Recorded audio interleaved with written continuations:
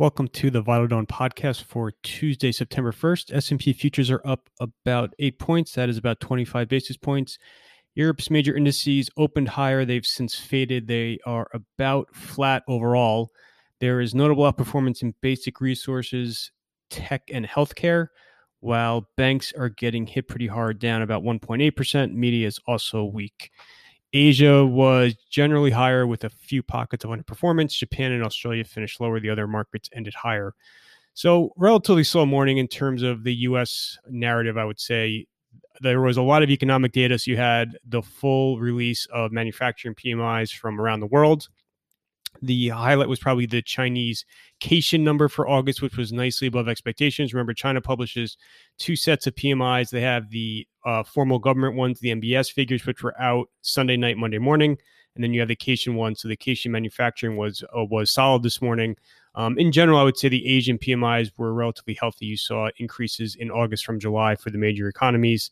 The European final numbers, remember the European flash figure came out a couple of days ago. The final figure was about in line with the flash, so no controversies there.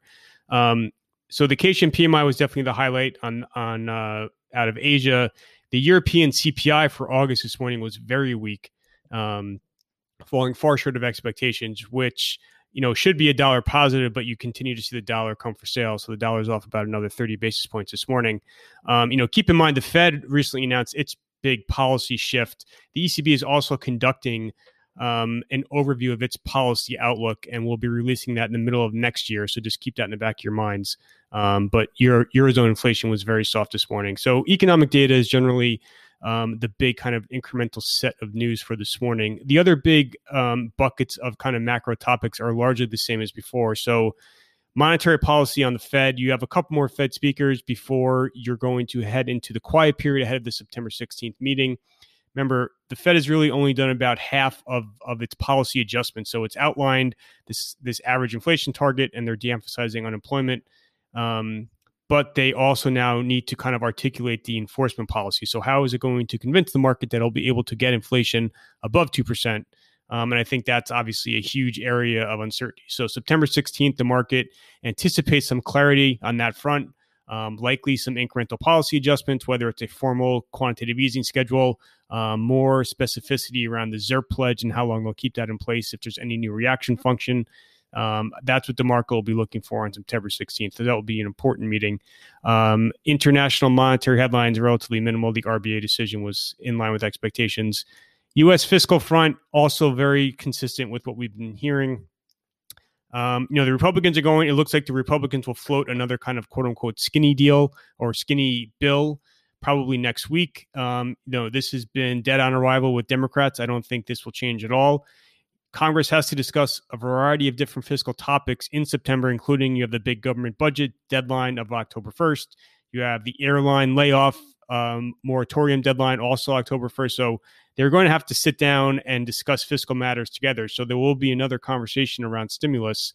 But again, I think that given where everything stands now, if the economic data continues on its present track with stocks where they are, and then if the Fed were to take incremental action on September 16th, it just gets very difficult for Congress to agree on a controversial stimulus bill that close to an election when they're not feeling a lot of pressure to do so.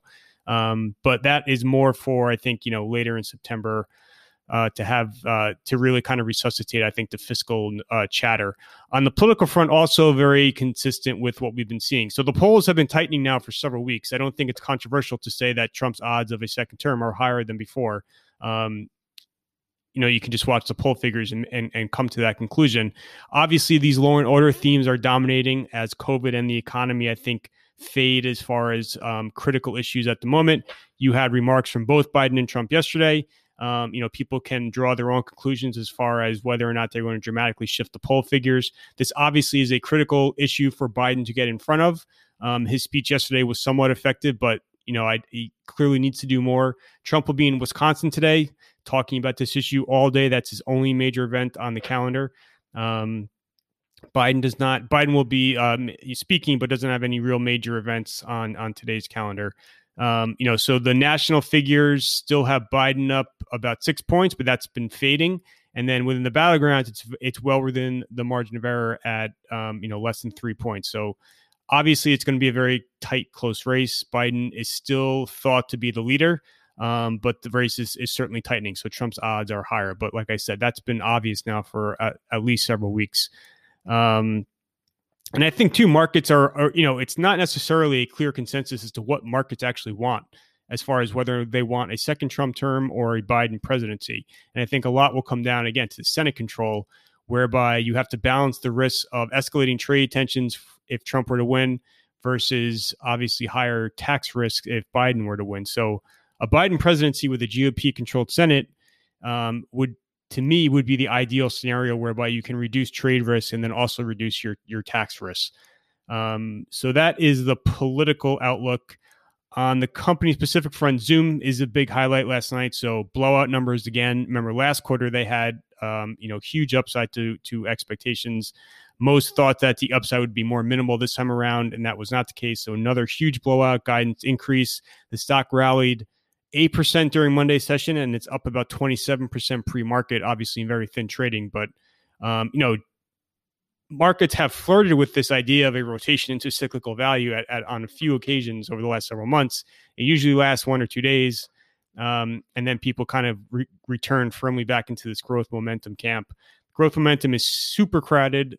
You have a lot of very oversold prices. Valuations are very rich, but you also then have news items like Zoom Media. And remember, Zoom Media follows the Salesforce report from last week, the Workday report from last week. So you have these, continue to have these, very strong fundamental news items that support the growth momentum rally. Bloomberg had some details around Apple's 5G iPhone build figures. Nothing really all that controversial there. So again, relatively quiet morning for the most part. For the calendar today, there's not a ton. So Brainerd will be speaking. She'll be one of the last Fed officials to kind of comment before the quiet period. Mnuchin will be testifying before Congress. He'll probably make a lot of remarks around the whole fiscal negotiation process. He was on Fox Business last night talking about it. Again, there shouldn't be anything all that controversial. Again, he talks about how he's very willing to negotiate. The White House, is willing to sign a bill that's worth $1.3 trillion. Pelosi is still adamant about something north of $2 trillion. So they just have to close that gap. Trump will be in Wisconsin. We'll get the U.S. manufacturing ISM at 10 a.m. And then NVIDIA will have an analyst event that begins at 4 p.m. There are no major earnings reports on the calendar for today. And that is essentially it. I've published a lot of kind of broader macro pieces in the last several days. I have links to everything in the piece today, and then everything is up on the website. So including the Vital Knowledge September market survey results, previews for critical events all this week, as well as a calendar of kind of the major post-Labor Day events. And then, back on August 12th, I published an election piece, which I also have a link to this morning. And that is everything for today. Thank you for listening.